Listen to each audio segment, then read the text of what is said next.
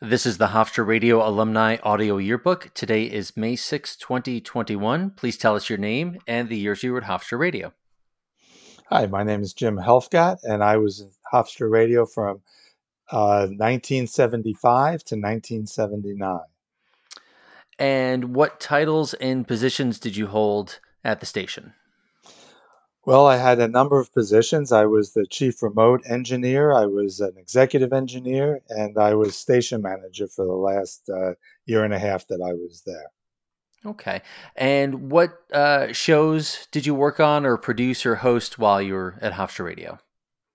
Well, during the time that I was at Hofstra Radio, there was a show called Changes that was every night of the week, and it ran from about 10 o'clock at night till 2 o'clock in the morning.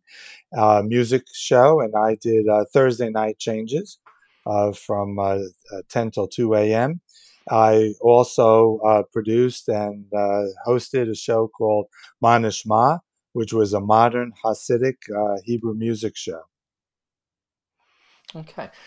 Were there public affairs shows that you worked on, or maybe weekend community program, any of those types of shows? I did not do a lot of on-air public affairs. I was involved, as I said, doing a lot of remote work. We did. There used to be a bar across the street from Hofstra that we used to do jazz shows from every week. We did music shows from the Hempstead Town Hall that we produced every week. That was a classical music show. And then we also produced all of the Hofstra basketball games. Okay. When you were on the air, did you use your own name? Did you have an on-air name or a nickname? No, I used my own name when I was on air. Okay. So this is a two-part question, and you can answer it however you'd like, whatever order. But my first interest is what first brought you to the radio station at Hofstra? And then second, what was it like when you got there? Where was the station? Maybe if you can remember people that you met or what circumstances brought you there. Sure. Well, first of all, the station back when I was working there was called WVHC. So that was the station that we kind of focused on. And I actually what happened was my first day at school. I remember walking through the quad, and there was a radio remote being done, and there was a bunch of guys out there with some turntables. Believe it or not, they were using turntables back then, Mm. and they were running some music and doing some talk, and I went over and kind of gravitated towards that. And the amazing thing about radio, and I think a lot of people who worked at the radio station had the same experience, is it sort of defined my time at Hofstra. Right from the first day that I went there, I kind of gravitated towards it. I guess it was the technology, which so of course was nothing like the technology today, but it was certainly something of interest to me. And I always had an interest in radio and TV, and the radio station was there, and I gravitated towards it right from my first day walking through the quad. Did you have any prior thoughts about joining the radio station? Did you know there was a radio station? A lot of people don't know when they first get to Hofstra. Well, my interest in going to Hofstra was communications. I knew I was going to study communications. And what I liked about the Hofstra program, even back then, was it was very much of a hands on program.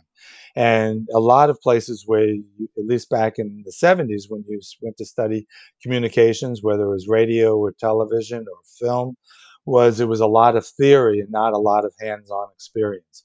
And what really uh, uh, allowed me to gravitate towards Hofstra was the idea that Hofstra was very much of a hands-on program.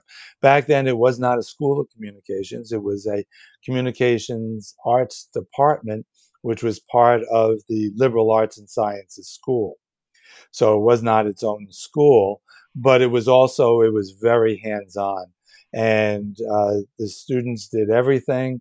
It was not a question of you had to be there 3 years before you could touch the equipment. You were touching equipment and involved in the production, in the radio, in the TV, and in the film department right from day one. So those were the things that really uh, was what I gravitated towards when I decided to go to Hofstra in the first place. So it just happened that the radio station was there when I was walking through the quad, and I sort of started a conversation with some of the guys. And as you know, radio people, you just have to say hello when they talk. And so it just became, it just was something I gravitated towards. I didn't necessarily know I was going to lean towards radio. Um, and my career after Hofstra was not in radio primarily, but the things I learned in radio are things that were very translatable to the other forms of communications that I was involved Do you remember any of the people that you met at that remote? with. Huh. I don't. Well, I mean, there was one guy that I worked with a lot when I was at Hofstra Radio, who has unfortunately since passed away.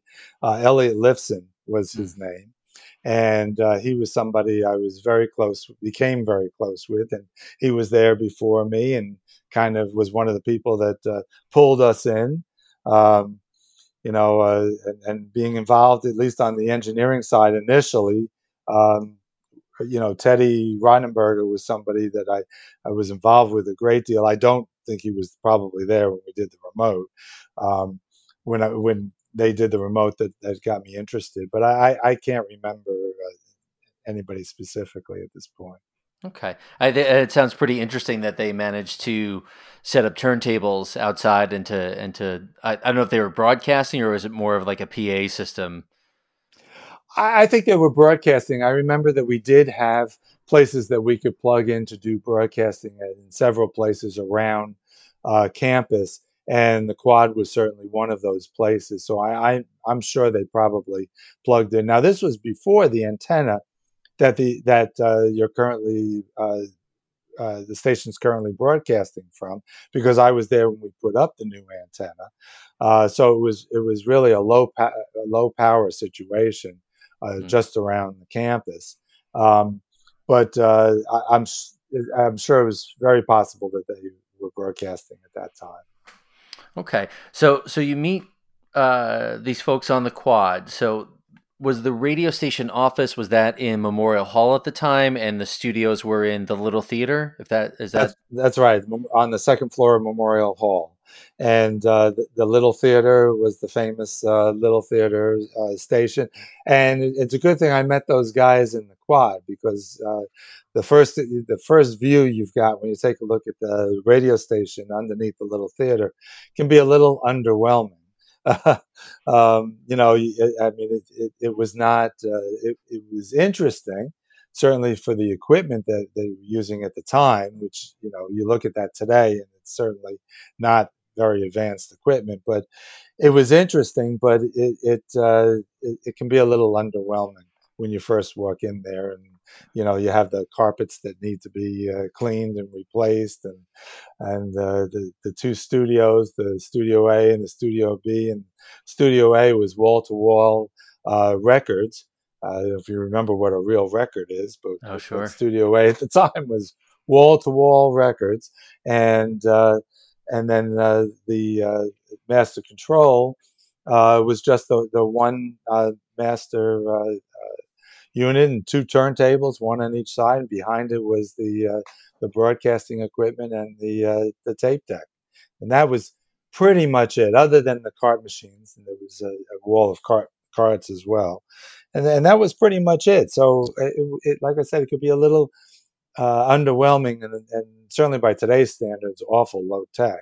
But Mm, it was very effective, and it worked, and I mean, you learn a lot. I mean, I guess certainly what us old timers say is you learn how to do a lot of things by the seat of your pants when you're working with that type of equipment, and that's what we did. But sure. things that we produced were pretty amazing, and it was fun. And of course, the first time you meet Jeffrey. He's the opposite of the little theater, right? Little theater is a little place, and Jeffrey was sort of this big personality, so it was very different. But you sort of develop an attachment to what we were doing, and it really defined my 4 years at Hofstra. I mean, if I look back, I did a lot of things when I was at Hofstra, but everything seemed to always circle around what was happening at the radio station. Just to double back for a second, because I've heard other people describe the studios under the little theater as sort of small and cramped. Do you have a ballpark idea, like how big a room was that? Was like the master control? Oh gosh, I guess it was maybe I don't know, 10 or 12 by 12, something like that. Okay, 12 yeah, by 15 or something, not big. I've got a mental image of what it would have been like. I'm sure I've seen some photos of the board and so forth, but just getting an idea, because you said it's underwhelming, and I figure it's a tight space as It opposed to was what a it lot was of very studios tight. are. Yeah, It was very tight. It was underground. So you ran into those water issues that occasionally they had at sure. we had over at the at the entrance where water would seep in, and I remember having to turn the station on when we had snowstorms and just trying to get into the little theater, which was down these steep stairs, and you had to shovel your way in just to get down the stairs. And then once you shoveled your way in, of course, there was all kinds of water seeping through underneath the door there. So it was kind of interesting. I mean, it made for some great stories. I'll tell you that much. And then, of course, if you had to use the bathroom, there was no bathroom in the studio and no bathroom in the little theater. So we had to go across the parking lot to use the bathroom across the parking lot. And that's where we developed the idea of these sort of bathroom songs. Because you had to have if like I was doing changes from 10 at night till 2 in the morning. If I had to go to the bathroom, I had to put on a song that was long enough for me to get all the way across the parking lot into the building, across the parking lot, and get back again before the song ended. So you always had this list of songs that were really long, like American Pie or Inagata Davida or Right. Alice's Restaurant, things like that that were really long. So I had time to run across and get back before the song ended. But Huh. you That, know, that's classic radio situation there. It's nothing's convenient or easy, and it's a struggle to get there. You really got to want to be on the air sometimes if you've got to dig your way exactly, into the building. Um, exactly. got Yeah. I was just going to say, thinking back when I was first starting, I had to take a class, uh, you know, an announcer class, and what was interesting about the announcer class was, I have very much of a New York accent. I haven't lived in New York in over 20 years, but that's something you never get rid of. And back then, having a regional accent was not really acceptable on right. air. Today, thanks to the Howard Sterns of the world and other people like that, people accept that everybody comes from somewhere and everybody brings their own regional accents with them. But back then, everybody you would always looking to find that kind of standard Midwestern uh, accent that nobody knew where you came from. And the announcing classes were the purpose of them would try to get rid of your New York accent. I was not very successful at that, Hmm. as you can still tell today. And that was the fun part of the announcing class. Then I took an engineering class, and back then I don't even think it's required anymore. But back then we had to have a class three broadcasting license in order to be able to run the station at night, or to be the guy who signed on and was responsible for the station and was taking the meter readings and so forth. So you had to study. We took these classes. Then you had to go into the city down to Varick Street. I'll never forget that, in New York, and go to the FCC offices, take this test, and hope that you passed the test. And then you got this certificate, and you got to post it on the wall in the station, and that was like gold if you were able to get one of those and post it in the studio, and that sort of said that you could run the station. It's certainly a lot of effort to get clear to be on the air. Do you remember your first time on the air? Do you remember, or at least not the specific time? Do you remember your feelings about announcing the first time or running the board the first time? I do, and the funny thing about that was I had to read a piece of continuity, and it was only 30 seconds long. but there was a phrase in that continuity, something about ski slopes or something. And when I read it, it sounded like I was going down a ski slope. And I remember, and I remember my parents listening to me on the radio and being so thrilled that they could hear me on the radio, but thought it was so funny that when I read it, I kind of sounded like I was going on a ski slope mentally. You kind of felt like that's what you were doing. And so it was very, it was something that they enjoyed because they heard me on the air, and it was something I enjoyed doing for the first time. It was the first of many times, but I hope I got a little better as time went on. I'm sure you did. So I guess I'm trying to understand that it sounded like you were going down a ski slope. Were you rushing? Were you talking fast, or was it just a lot of adrenaline? It was just a lot of up and down in the way I was speaking. So, it was something that talked about gentle slopes, and I kind of went gentle slopes. You kind of talk like you were going up and down the gentle slopes, and that's what they were laughing at me about. But it's something you get as you get more comfortable with. You kind of go with the flow. I remember when I was doing changes, I used to always use one of my tools was the book of lists, and I don't even know if you remember. Back in the 70s, they printed this book called the Book of Lists, and it had all these lists of top 10 this and top 10 that. It went through all this, hundreds of pages of lists, and I used to use that as one of the tools when I was on changes uh, to give something to talk about. I mean, it's hard when you're on the air for 4 hours Hmm. to come up with ideas and things that you want to talk about that will kind of engage the audience. And we used to have a number that people could call into, but I'm alone. I'm alone there from 10 to 2, so you'd have the 3 minutes when the song is playing to kind of answer a call, maybe record something, and then play it back.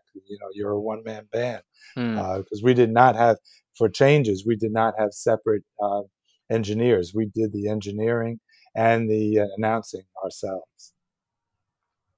So a number of people have mentioned that there were staff announcers and things like that. So, and you mentioned doing continuity your first time. So maybe sometimes there was a show host, and then there was someone maybe reading the news and doing the public service announcements. Was that something that Yeah, happened? yeah. So what we would do sometime, I mean, certainly when when you started off as an announcer, you didn't start off doing a show. You started off announcing, doing some continuity in somebody else's show, reading some public service announcements or uh, some announcements, or maybe there would be a small segment about things happening in the community.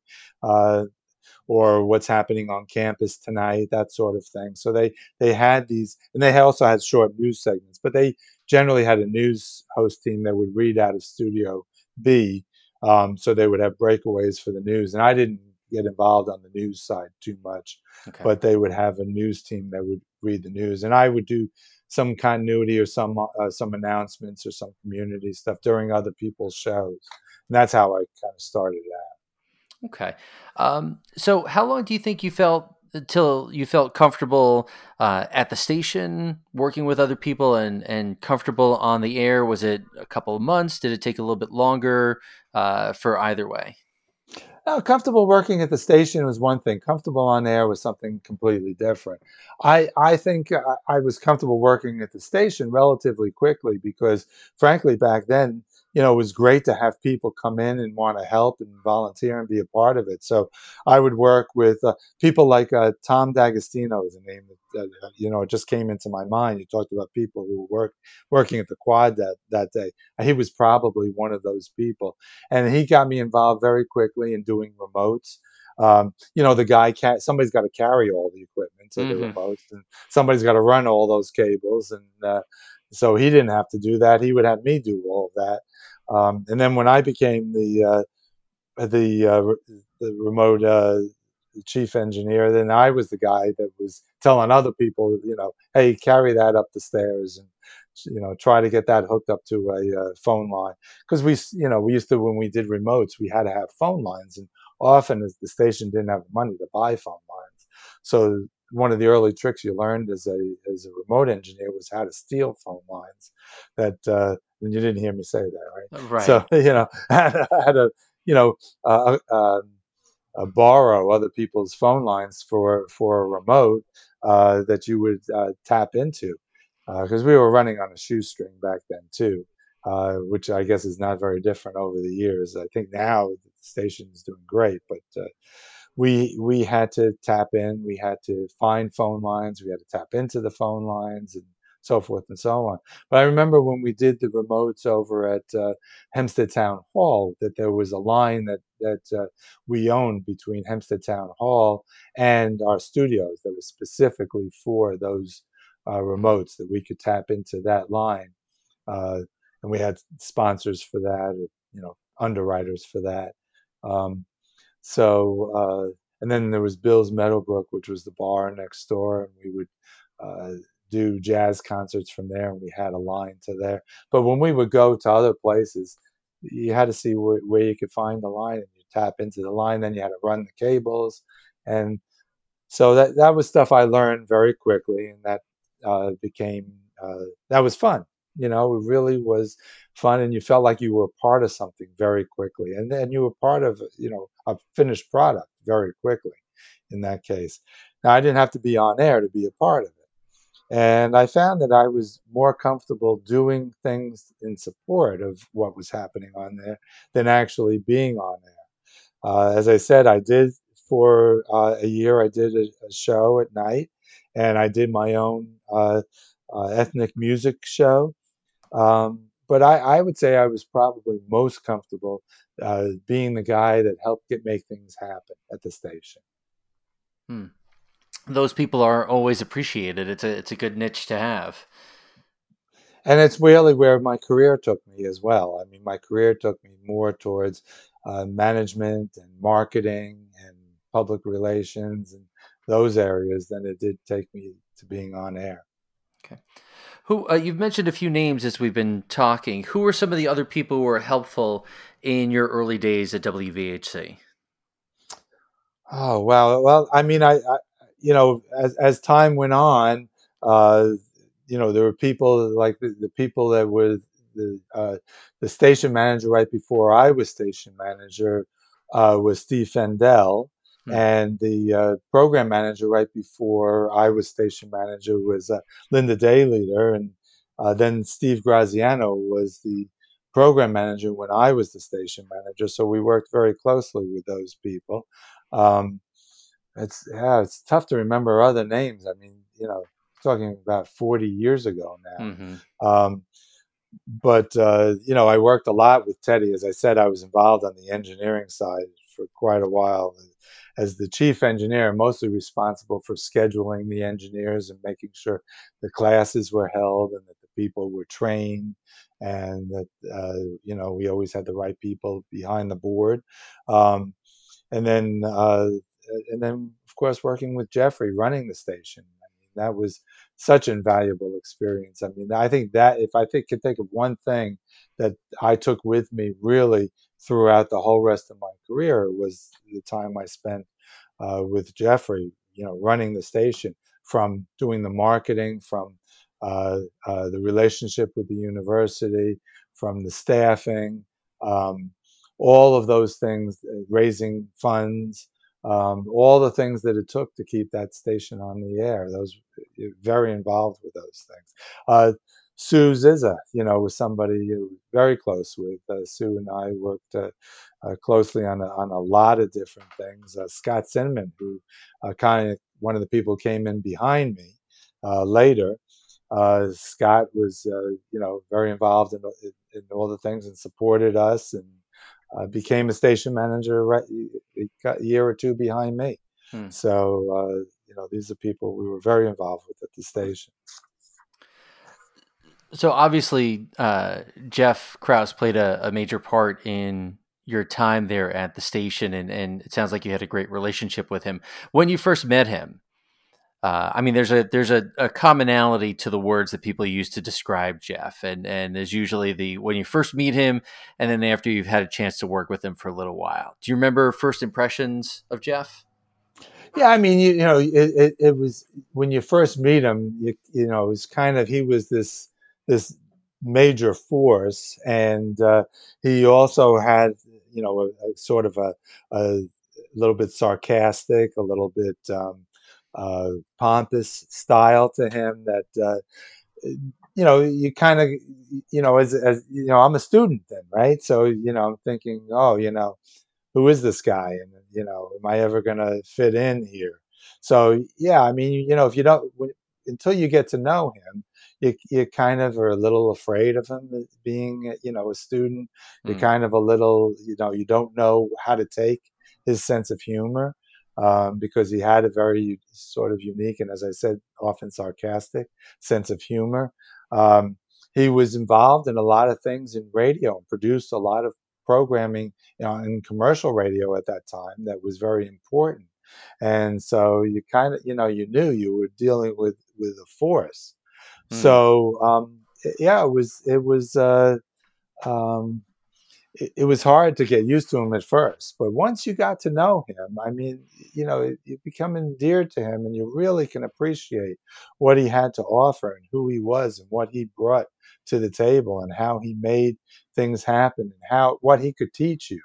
Mm. And that's when you start to really appreciate him, and that he can be a very giving person, and that's it made it such a unique experience. Obviously, Hofstra Radio meant a lot to you then and since, and it's been part of your life.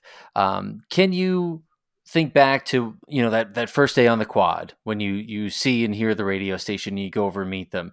Did you did you have any expectations for working at the station? What did you think it would be? Would it be a big part of your life, or was it just something to check out? Can you put yourself back in your shoes at 18 and say this is what I was hoping for, or this is what I thought?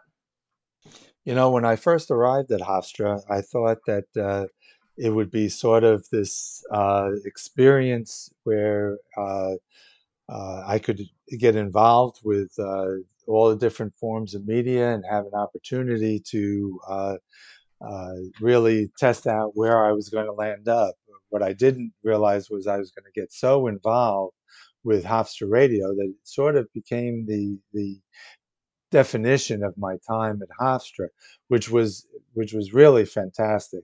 And what I also didn't realize would happen when I started working with Hofstra Radio, that it really would provide me with the opportunity to learn all different parts of media.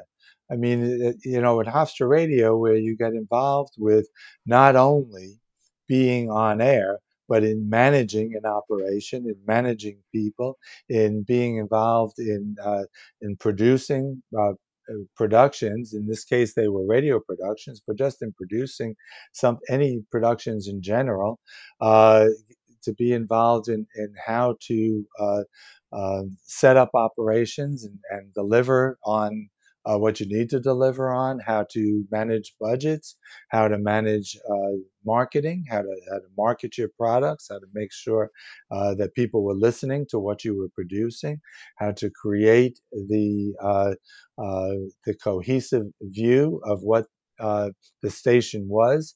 We did logos, we did marketing to the community. We brought the community in. We did fundraisers with the community. These were all part of what we had to do at Hofstra Radio, and those things are all things that you take with you, no matter where you go in media.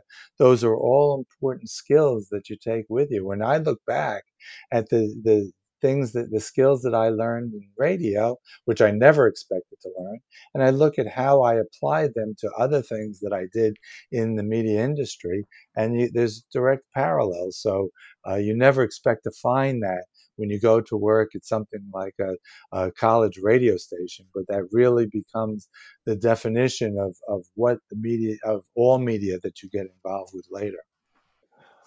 I want to add that right now I am the president of the Hofstra Radio Alumni Association, and the Alumni Association was developed in order to support both the current radio station and the current staff and the new students coming up in Hofstra Radio, but also to support those alumni who are formerly from the radio station, to help them with career opportunities, to help them with being in touch with people who are in the industry now and to help them to advance their careers, and also to provide scholarships to current people in the radio station, and also to help to recognize those alumni and the achievements they've had through the Hofstra Radio Hall of Fame, which is something that we started some uh, 10 or 15 years ago, and have a number of people that are a part of that Hall of Fame who are both involved in Hofstra Radio and have become very highly acclaimed within their fields in the media industry throughout the world, actually.